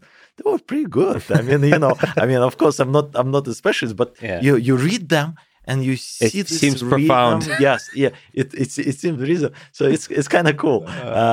We also had a couple of projects where people tried to teach AI how to play like rock music, classical music, I think, and popular music. Yeah. Interestingly enough, classical music was among the most difficult ones. Oh, sure. And of course, if you look at the like grandmasters of music like Bach, right? So there is a lot of almost math. Yeah, well, he's very mathematical. Yeah, exactly. Right? So this is, I would imagine that at least some style of this music could be picked up, but then you have this completely different spectrum of classical composers, and so it's almost like you don't have to sort of look at the data. You just listen to it and say, nah, that's not it, not yet. That's not it. Yeah, that's how I feel too. There's OpenAI has, I think, OpenMuse or something like that. The system, it's cool, but it's like, it's not compelling for some reason. It could be a psychological reason too. Maybe we need to have a human being a tortured soul behind the music. I don't know. Yeah, no, that absolutely, I completely agree. But yeah, whether or not one day we'll have, a song written by an AI engine to be in top charts, Yeah, musical charts, I wouldn't be surprised. I wonder if we already have one and it just hasn't been announced. We wouldn't know. How hard is the multi-protein folding problem? Is that kind of something you've already mentioned, which is baked into this idea of greater and greater complexity of proteins? Like multi-domain proteins, does that basically become multi-protein complexes? It's yes, you got it right. So it's sort of, it has the components of both, of protein folding and protein-protein interactions. Because in order for these domains, many of these proteins actually, they never form a stable structure. One of my favorite proteins, and pretty much everyone who works in the, whom I know who works in the, with proteins, they always have their favorite proteins, right? So one of my favorite proteins, probably my favorite protein, the one that I worked when I was a postdoc, is so-called postsynaptic density 95, PSD95 protein. So it's one of the key actors in the majority of neurological processes at the molecular level. So it's a key player in the postsynaptic density. So this is the crucial part of this synapse where a lot of these key molecular processes are happening. So it has 5 domains, right? So 5 protein domains. It's a pretty large proteins. I think 600 something amino acids. But the way it's organized itself, it's flexible. Right? So it acts as a scaffold. So it is used to bring in other proteins. So they start acting in the orchestrated manner. Right? So, and the type of the shape of this protein, it's in a way, there are some stable parts of this protein, but there are some flexible. And this flexibility is built into the protein in order to become sort of this multifunctional machine. So do you think that kind of thing is also learnable through the AlphaFold 2 kind of approach? The time will tell. Is it another level of complexity? Is it like how big of a jump in complexity is that whole thing? To me, it's yet another level of complexity, because when we talk about protein-protein interactions, and there is actually a different challenge for this called Capri, and so that is focused specifically on macromolecular interactions, protein-protein, protein DNA, etc. So, but it's there are different mechanisms that govern molecular interactions and that need to be picked up, say, by a machine learning algorithm. Interestingly enough, we participated for a few years in this competition. We typically don't participate in competitions. Don't have enough time, because it's very intensive. It's a very intensive process. But we participated back in, about 10 years ago or so. And the way we entered this competition, so we designed a scoring function, right? So the function that evaluates whether or not your protein-protein interaction is supposed to look like experimentally solved, right? So the scoring function is a very critical part of the model prediction. So we designed it to be a machine learning one. Mm-hmm. And so it was one of the first machine learning based scoring function used in Capri. And, we essentially, learned what should contribute, what are the critical components contributing into the protein-protein interactions. So this could be converted into a learning problem, and thereby it could be learned. I believe so, yes. Do you think AlphaFold 2 or something similar to it from DeepMind or somebody else will result in a Nobel Prize or multiple Nobel Prizes? So like obviously, or maybe not so obviously, you can't give a Nobel Prize to a computer program. You, at least for now, give it to the designers of that program. But do you see one or multiple Nobel Prizes where AlphaFold 2 is like a large percentage of what that prize is given for? Would it lead to discoveries at the level of Nobel Prizes? I mean, I think we are definitely destined to see the Nobel Prize becoming sort of to be evolving with the evolution of science. And the evolution of science is such that it now becomes like really multifaceted, right? So where you don't really have like a unique discipline, you have sort of a lot of cross-disciplinary talks in order to achieve really big advancements, So I think, the computational methods will be acknowledged in one way or another. And as a matter of fact,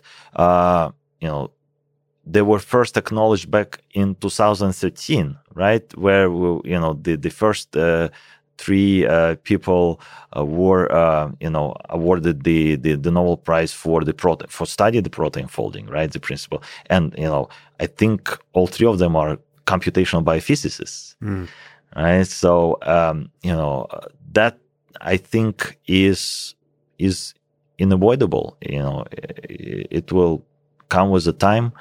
The fact that, AlphaFold and, similar approaches, because again, it's a matter of time that people will embrace this principle, and we'll see more and more such tools coming into play. But, these methods will be critical in a scientific discovery. No doubts about it.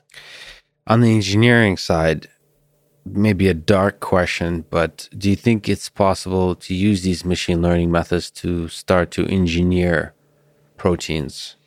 And the next question is something quite a few biologists are against, some are for study purposes, is to engineer viruses.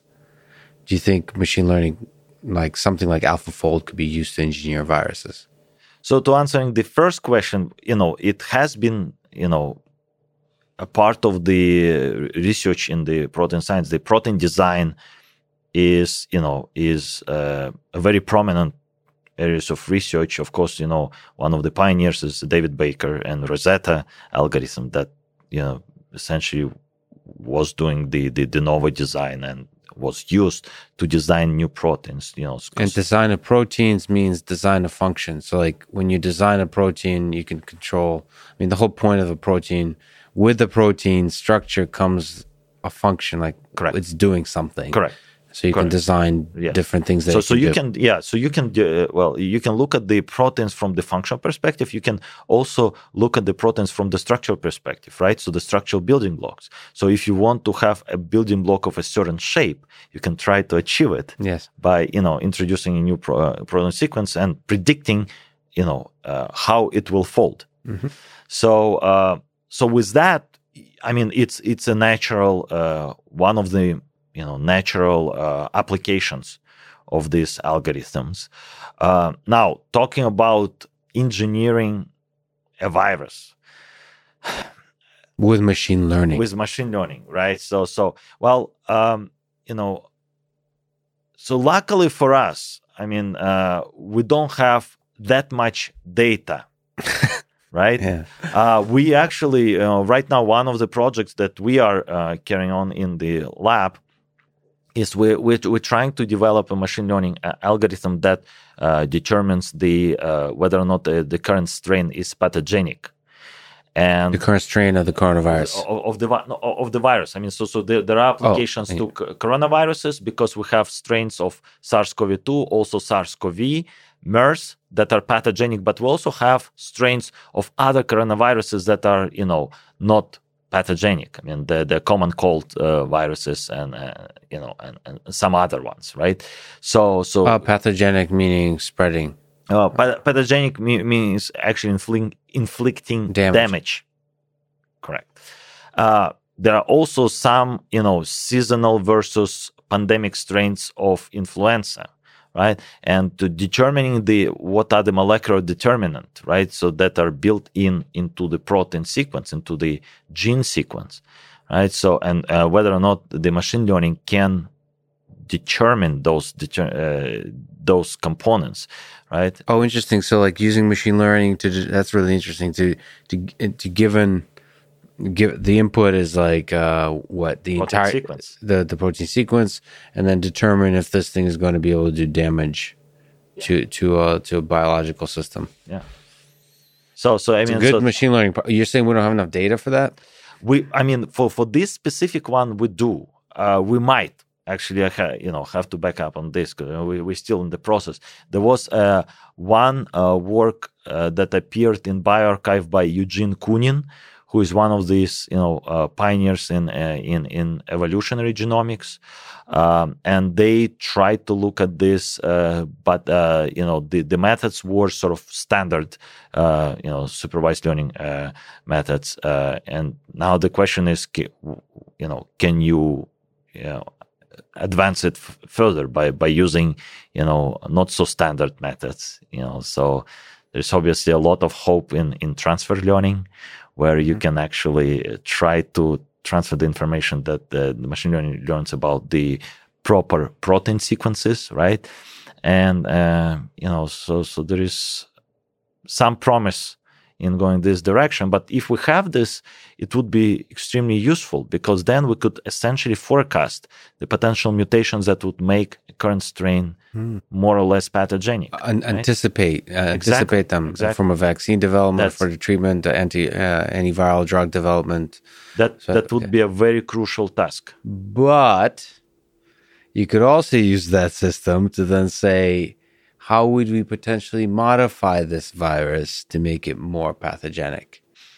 That's true. That's true. I mean,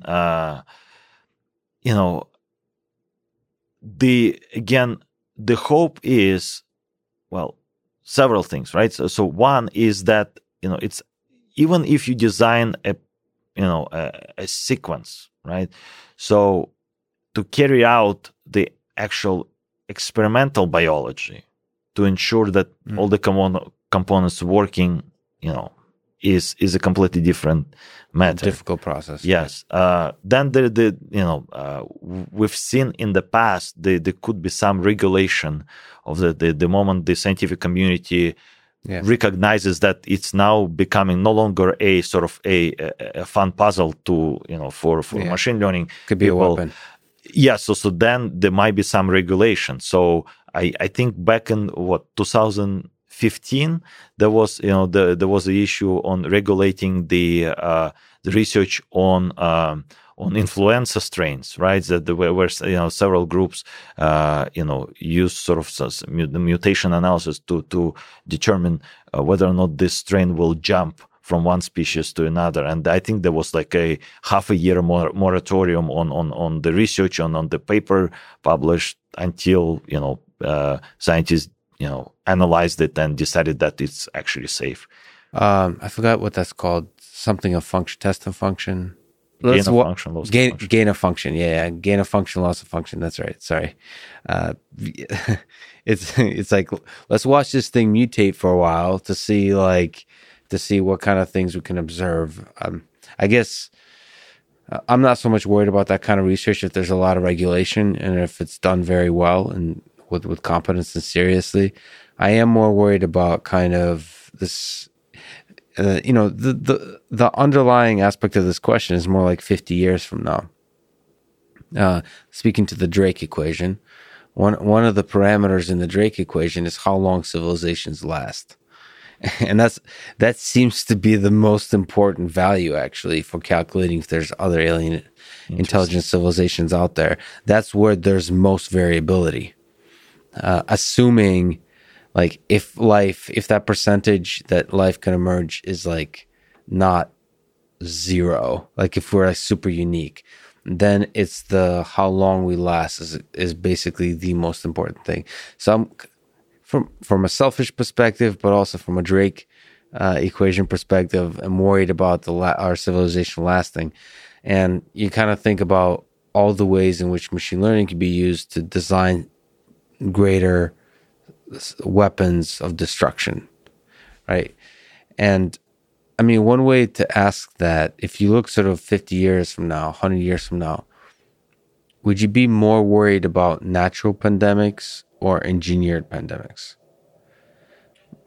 Like who's the better designer of viruses, nature or humans, if we look down the line? I think, in my view, I would still be worried about the natural pandemics, simply because, I mean, the capacity of the nature producing this. It does pretty good job, right?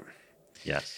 And the motivation for using engineering viruses for as a weapon is a weird one, because maybe you can correct me on this, but it seems very difficult to target a virus, right? The whole point of a weapon, the way a rocket works, you have a starting point, you have an end point, and you're trying to hit a target. To hit a target with a virus is very difficult. It's basically just, right? It's the target would be the human species. Oh man, yep. Yeah. I have a hope in us. I'm forever optimistic that we will not. There's insufficient evil in the world to lead to that kind of destruction. Well, I also hope that, I mean, that's what we see. I mean, with the way we are getting connected, the world is getting connected. I think it helps for the world to become more transparent. Yeah. So the information spread is, I think it's one of the key things for the society to become more balanced. Yeah, one way or another. This is something that people disagree with me on, but I do think that the kind of secrecy that governments have. So you're kind of speaking more to the other aspects, like research community being more open, companies are being more open. Government is still like, we're talking about like military secrets. Yeah. I think military secrets of the kind that could destroy the world will become also a thing of the 20th century. It'll become more and more open. Yeah. Like I think nations will lose power in the 21st century, like lose sufficient power to where transparency is more beneficial than secrecy. But of course, that's not obvious. Let's hope so. Let's hope so. That the governments will become more transparent. So we last talked, I think, in March or April. What have you learned? How has your philosophical, psychological, biological worldview changed since then? Or you've been studying it nonstop from a computational biology perspective. How has your understanding and thoughts about this virus changed over those months, from the beginning to today? One thing that I was really amazed at how efficient the scientific community was. I mean, and even just judging on this very narrow domain of protein structure, understanding the structural characterization of this virus from the components point of view, whole virus point of view. If you look at SARS, right, the something that happened, less than 20, but close enough 20 years ago, and you see what when it happened, what was sort of the response by the scientific community. You see that the structural characterizations did occur, but it took several years, right? Now, the things that took several years, it's a matter of months, right? So we see that the research pop up. We are at the unprecedented level in terms of the sequencing, right? Never before we had a single virus sequenced so many times, so which allows us to actually to trace very precisely the sort of the evolutionary nature of this virus, what happens. And it's not just this virus independently of everything. It's the sequence of this virus linked, anchored to the specific geographic place, to specific people, because our genotype influences also the evolution of this. It's always a host pathogen co-evolution that occurs. It'd be cool if we also had a lot more data about sort of the spread of this virus. It'd be nice if we had it for like contact tracing purposes for this virus, but it would be also nice if we had it for the study for future viruses to be able to respond and so on. But it's already nice that we have geographical data and like basic data from individual humans. Yeah, exactly. I think contact tracing is obviously a key component in understanding the spread of this virus. There is a number of challenges, right? So XPRIZE is one of them. We just recently took a part of this competition. It's the prediction of the number of infections in different regions. Oh, sure. Obviously the AI is the main topic in those predictions. Yeah, but it's still the data. I mean, that's a competition, but the data is weak on the training. Like it's great. It's much more than probably before, but like it would be nice if it was like really rich. Like I talked to Michael Mina from Harvard. I mean, he dreams that the community comes together with like a weather map of viruses, right? Like really high resolution sensors on like how from person to person the viruses that travel, all the different kinds of viruses, right? Yeah. Because there's a ton of them. And then you'd be able to tell the story that you've spoken about of the evolution of these viruses, like day-to-day mutations that are occurring.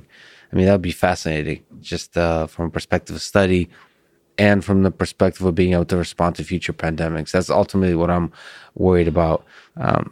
People love books. Is there some 3 or whatever number of books, technical, fiction, philosophical, that brought you joy in life, had an impact on your life, and maybe some that you would recommend others? So I'll give you 3 very different books, and I also have a special runner-up. Honorable mention. It's an audiobook, and there's some specific reason behind it. Okay. So so the first book is something that sort of impacted my earlier stage of life, and I'm probably not going to be very original here. It's Bulgakov's Master and Margarita. Nice. So that's probably Well, not for a Russian, maybe it's not super original, but it's it's a really powerful book for even in English. So I read it in English. So it is incredibly powerful, and I mean, it's the way it ends, right? So I still have goosebumps when I read the very last sort of it's called prologue, where it's just so powerful. What impact did it have on you? What ideas, what insights did you get from it? I was just taken by the fact that you have those parallel lives apart from many centuries, right? And somehow they got sort of intertwined into one story. And that's, to me, was fascinating. And, of course, the romantic part of this book is like, it's not just, romance. It's like the romance empowered by sort of magic, right? So, and maybe on top of that, you have some irony, which unavoidable, right? So because it was that, the Soviet time. But it's deeply Russian. So that's, the wit, the humor, the pain, the love, all of that is, one of the books that kind of captures something about Russian culture that people outside of Russia should probably read. I agree. What's the second one? So the second one is again another one that it happened. I read it later in my life. I think I read it first time when I was a graduate student, and that's the Solzhenitsyn's Cancer Ward. That is amazingly powerful book. What is it about? It's about, I mean, essentially based on Solzhenitsyn was diagnosed with cancer when he was reasonably young, and he made a full recovery. But so this is about a person who was sentenced for life in one of these camps, and he had some cancer. So he was, transported back to one of these Soviet republics. I think it was, South Asian republics. And the book is about, his experience being a prisoner, being a patient in the cancer clinic, in a cancer ward, surrounded by people, many of which die, right? But in a way, the way it reads. I mean, first of all, later on, I read the accounts of the doctors who described this, the experiences, in the book by the patient as incredibly accurate. Right. So, I read that there was, some doctors saying that, every single doctor should read this book to understand what the patient feels. But, again, as many of the Solzhenitsyn's books, it has multiple levels of complexity. And obviously the if you look above the cancer and the patient, I mean, the tumor that was growing and then disappeared in his in his body with some consequences. I mean, this is allegorically the Soviet. Yeah. And he actually he agreed. When he was asked, he said that this is what made him think about this, how to combine these experiences. Him being a part of the, of the Soviet regime, also being a part of of someone sent to Gulag camp, right? Yeah. And also someone who experienced cancer in his life. The Gulag Archipelago and this book, these are the works that actually made him, receive a Nobel Prize. But to me, I've read different other books by Solzhenitsyn. This one is, to me, is the most powerful one that. And by the way, both this one and the previous one you read in Russian? Yes. So now there is the third book is an English book, and it's completely different. So we're switching the gears completely. So this is the book, which it's not even a book; it's an essay by John von Neumann. Oh wow! Called "The Computer and the Brain," and that was the book he was writing, knowing that he was dying of cancer. Wow! So the book was released back. It's a very thin book. Right, but the power, the intellectual power in this book, in this essay, is incredible. I mean, you probably know that von Neumann is considered to be one of these biggest thinkers, right? So his intellectual power was incredible, right? And you can actually feel this power in this book, where the person is writing knowing that he will be, he will die. The book actually got published only after his death back in 1958. He died in 1957.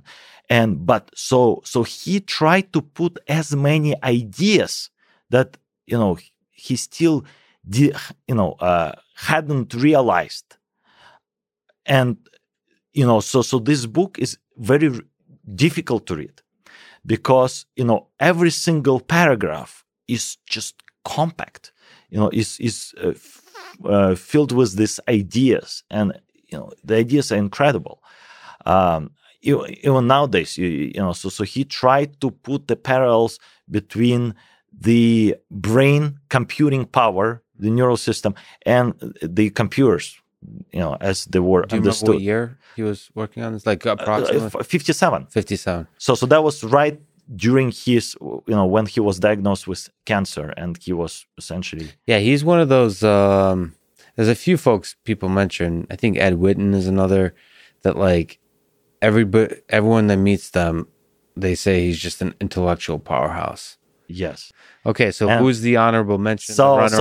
And this is, the reason I put it sort of in a separate section, because this is a book that I recently listened to. Mm-hmm. So it's an audio book, and this is a book called Lab Girl by Hope Jahren. So Hope Jahren she is a scientist. She's a geochemist that essentially studies the fossil plants, and so uses this fossil plant, the chemical analysis to understand what was the climate back in in 1,000 years, hundreds of thousands of years ago. And so something that incredibly touched me by this book, it was narrated by the author. Nice. And it's excellent. In an incredibly personal story. Incredibly. So certain parts of the book, you could actually hear the author crying. And that, to me, I never experienced anything like this, reading the book. But it was like, the connection between you and the author. And I think this is really a must read, but even better, a must listen to audiobook for anyone who wants to learn about sort of, academia, science, research in general, because it's a very personal account about her becoming a scientist. So we're just before New Year's. We talked a lot about some difficult topics of viruses and so on. Do you have some exciting things you're looking forward to in 2021? Some New Year's resolutions, maybe silly or fun, or something very important and fundamental to the world of science, or something completely unimportant? Well, I'm definitely looking forward towards things becoming normal. Right. So yes. So I really miss traveling. Every summer, I go to a international summer school. It's called the School for Molecular and Theoretical Biology. It's held in Europe. It's organized by very good friends of mine. And this is the school for gifted kids from all over the world, and they're incredibly bright. It's like every time I go there, it's like it's a highlight of the year. And we couldn't make it this August, so we did this school remotely, but it's different. I am definitely looking forward next August coming there. I also, one of my personal resolutions, I realized that being in house and working from home, I realized that actually I apparently missed a lot, spending time with my family, believe it or not. Yeah. So you typically, with all the research and and teaching and everything related to the academic life, you get distracted, and so you don't feel that the fact that you are away from your family doesn't affect you, because you are naturally distracted by other things. And this time I realized that that's so important, right? Spending your time with the family, with your kids. And so that would be my New Year resolution, in actually trying to spend as much time as possible. Even when the world opens up. Yeah, that's a beautiful message. That's a beautiful reminder. I asked you if there's a Russian poem you could read that I could force you to read, and you said, "Okay, fine, sure." Do you mind reading? And you're Sure. like, you said that no paper needed. So Nope. So this poem was written by my namesake, another Dmitry Kemmerfeld, and it's a recent poem, and it's called Sorceress, Ведьма, in Russian, or actually Колдунья. So that's sort of another sort of connotation of sorceress or witch, and I really like it, and it's one of just a handful poems I actually can recall by heart. I also have a very strong association when I read this poem with Master and Margarita, the main female character, Margarita, and also it's about it's happening about the same time we're talking now, so around New Year, around Christmas. do you mind reading it in Russian? I'll give it a try. В белой вьюге, белой зыби, белой мгле, на распятии сопящих городов ты, безумная, летала на метле, зябко ежась от январских холодов. Пах сочельник апельсином и треской, ветер вялил новогодние шары, и подвластны твоей силе колдовской гибли души и кручинились миры. Так ты узила глаза свои, ярясь, что любой, кому спускалась благодать, был готов за эту ведьминскую связь без оглядки душу дьяволу отдать.